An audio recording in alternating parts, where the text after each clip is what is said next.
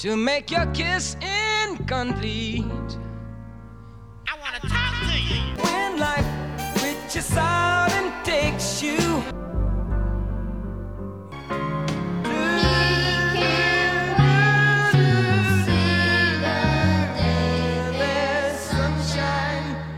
Welcome to Prince Track by Track presents Stevie Wonder Classics. Today we'll be talking about Never Dreamed You'd Leave in Summer from the album Where I'm Coming From, released on the 12th of April 1971. On the track it is just Stevie Wonder, but it was written, as all the songs were on this album, by Syreeta and Stevie. The track is 2 minutes 53, and joining me to talk about today is Antu. Hello, Antu. Hey, Darren. Yeah, I think it's interesting that, like, the subject of this is, like, you know, I never dreamed you'd leave in summer, but obviously, you know, by the time, you know, Syreeta and Stevie got divorced, it was the following February. So I don't know that this is actually kind of related to their relationship. You know, there's a lot more songs after this point that are kind of about their divorce, and obviously there are songs before this that were kind of explicitly about their relationship.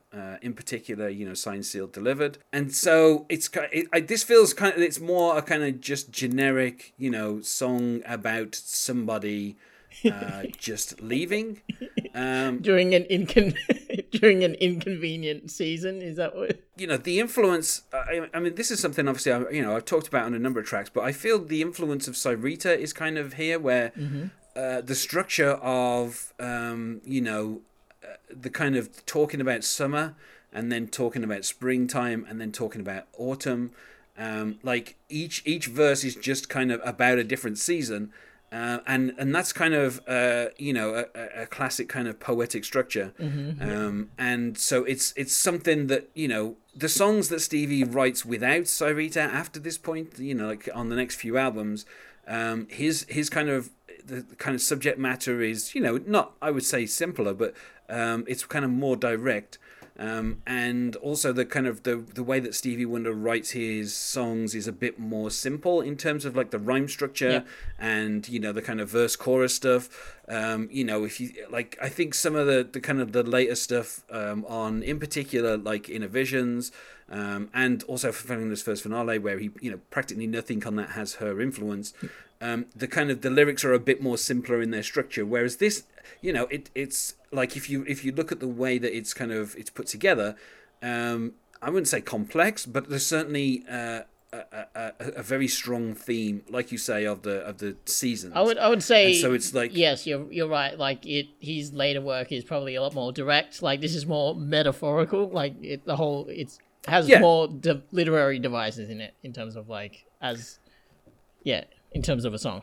Yeah, and also like he starts off saying, you know, I never, like I never dreamed you'd leave in summer is a line that gets repeated, but it's repeated at different points. So, you know, it's the opening line of the song, and then it's the third line of the second verse, and it's the third line of the third verse. And then the opening lines of those verses become, you know, you said there would be warm love in springtime, and, you know, you said that there'd be life in autumn. Now, of course, like those are, you know, for people living in the northern hemisphere, those things are kind of, you know, like autumn is not seen as a time when there's new life. That's springtime, you know, and although springtime is warm, like the idea that it's, you know, there would be warm love in springtime feels a bit like kind of out of place. So it also feels like he's kind of mixing up like the different themes that you would expect for each of the seasons. To kind of give it a, you know, a kind of a strong kind of poetic kind of, I don't know how you would say, like just, I don't know, it's kind of interesting how things are being played with. And like I say, to me, that feels like that is Syreeta's influence. You know, she was obviously a few years older than him, and it feels like her maturity is kind of influencing him in this song. You know, like, I'm sure if we would take a look at the notes, I mean, you know, like the idea of "You'd Never Leave in Summer" is probably something he came up with, and then the kind of the structure of the songs feels like something that she's probably put a bit of thought into. You know, but I mean, one of the reasons why I really like this whole album is just the fact that it feels slightly different from the stuff that follows, just because the relationship with Syreeta was so strong at this point. The kind of melancholy of the song as well is something that's kind of interesting because, you know, Stevie Wonder, he kind of does very kind of like happy, upbeat, joyful songs. Or he'll do, I mean, there's some of his songs that sound upbeat and joyful, something like "You Are the Sunshine of My Life."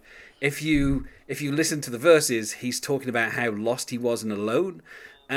So either he'll do happy upbeat songs where you can't tell that they're not happy and upbeat, or he'll just do happy and upbeat songs that are just happy and upbeat. I would say Sunshine is ultimately optimistic, of course, because that's the title of the song, and he gets saved by Cyrita. That's that's the point of the song. But to any kind of casual listener, it just sounds like an upbeat ballad.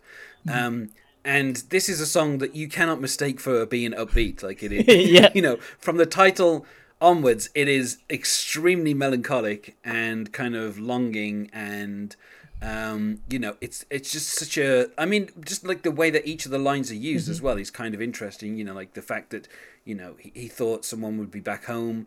And he's talking about the cold would leave by summer, but so the idea of the seasons and the temperatures is something that comes back and back, throughout this, and but I spent my quiet nights will be spent alone. It's kind of very sad. It's like I would say it's probably the most depressing song with the word summer in the title.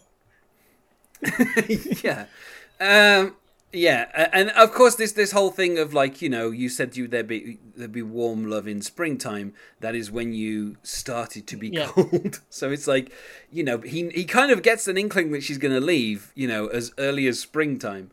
And then of course that's when he says, "I never dreamed you'd leave in summer." Yeah, I think. But now I find myself all alone. I think what you were sort of touching on was there's a lot of inversions and contrasts. As in, yes, you don't really expect life to come in autumn, and yes, contrasting warm love in springtime with the coldness of her emotions and stuff.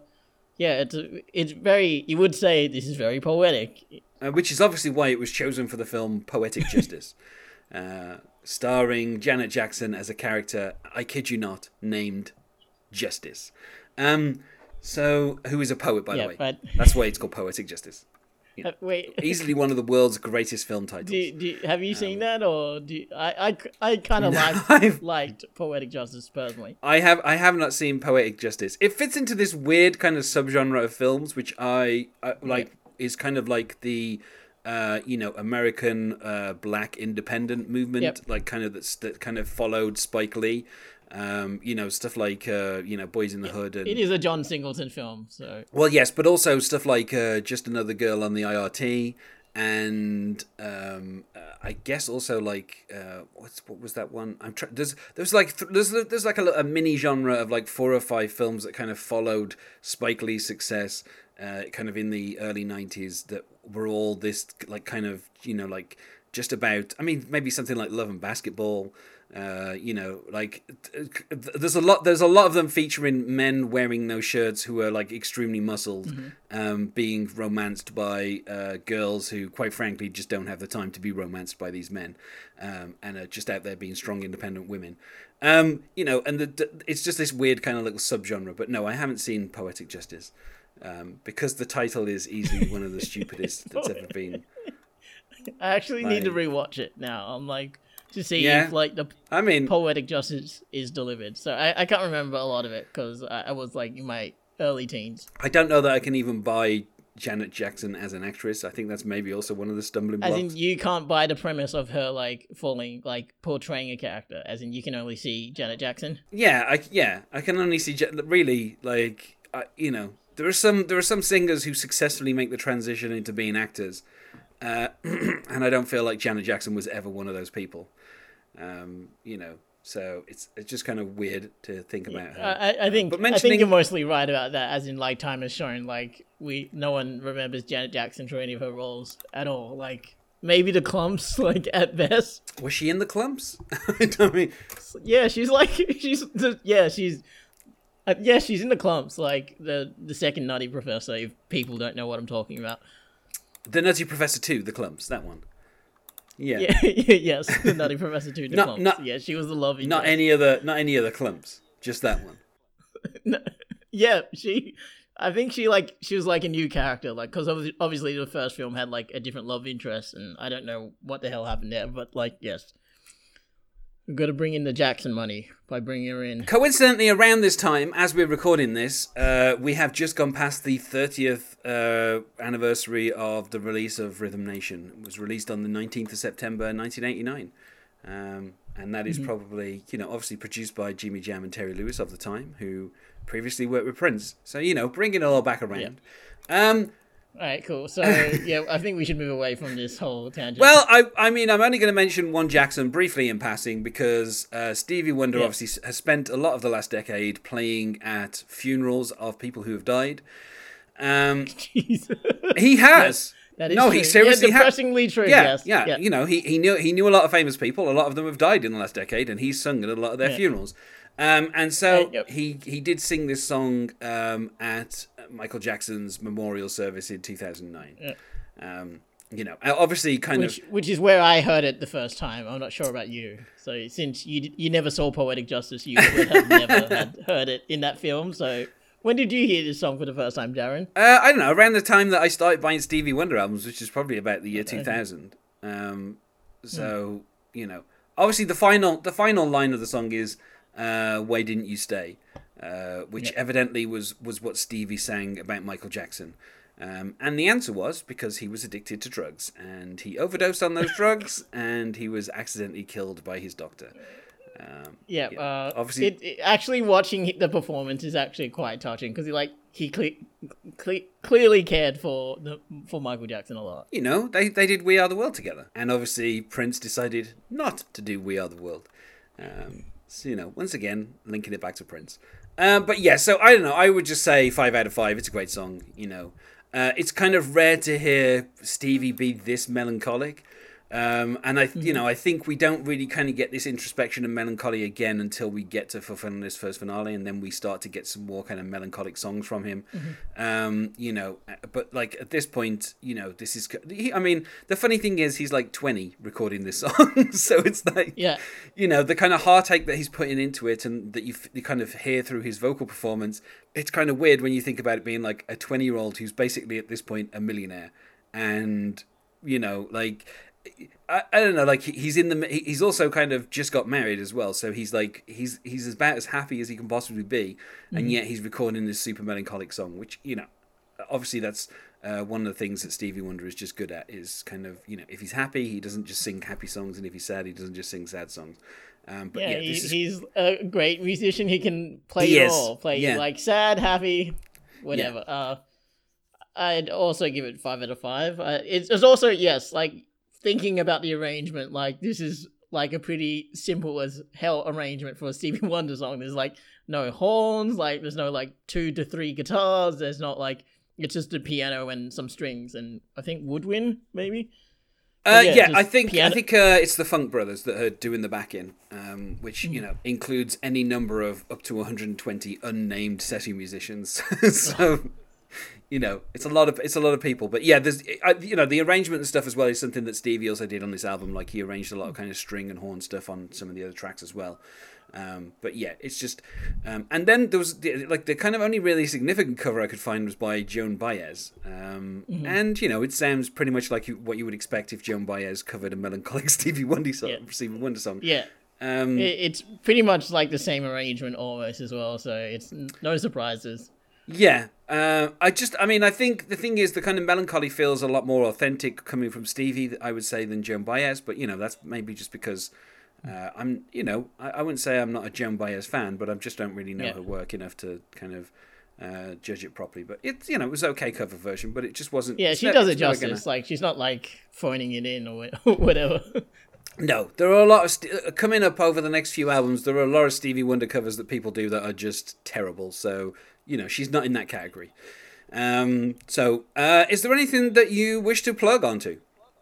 Go see Poetic Justice wherever you can, pretty much.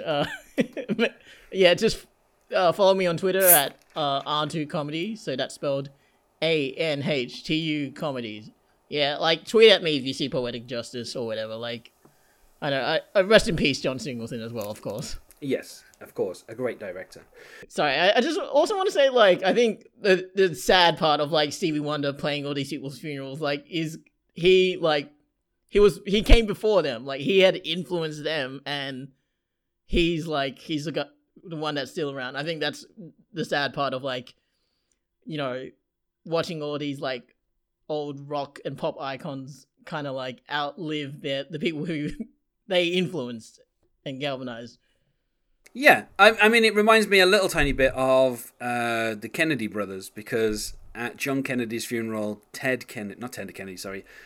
Kennedy's funeral, Bobby Kennedy gave like the eulogy, and then a few years later, Bobby Kennedy's funeral, Ted Kennedy gave the eulogy, and I was like, it wasn't a good decade for Ted Kennedy, and we still had Chappaquiddick to come, so you know, like. God. And you can find us on Twitter for this project at Stevie by Wonder. Thanks for being my guest here today, Onto. No problem. I guess the team is back together. And otherwise, goodbye. Bye.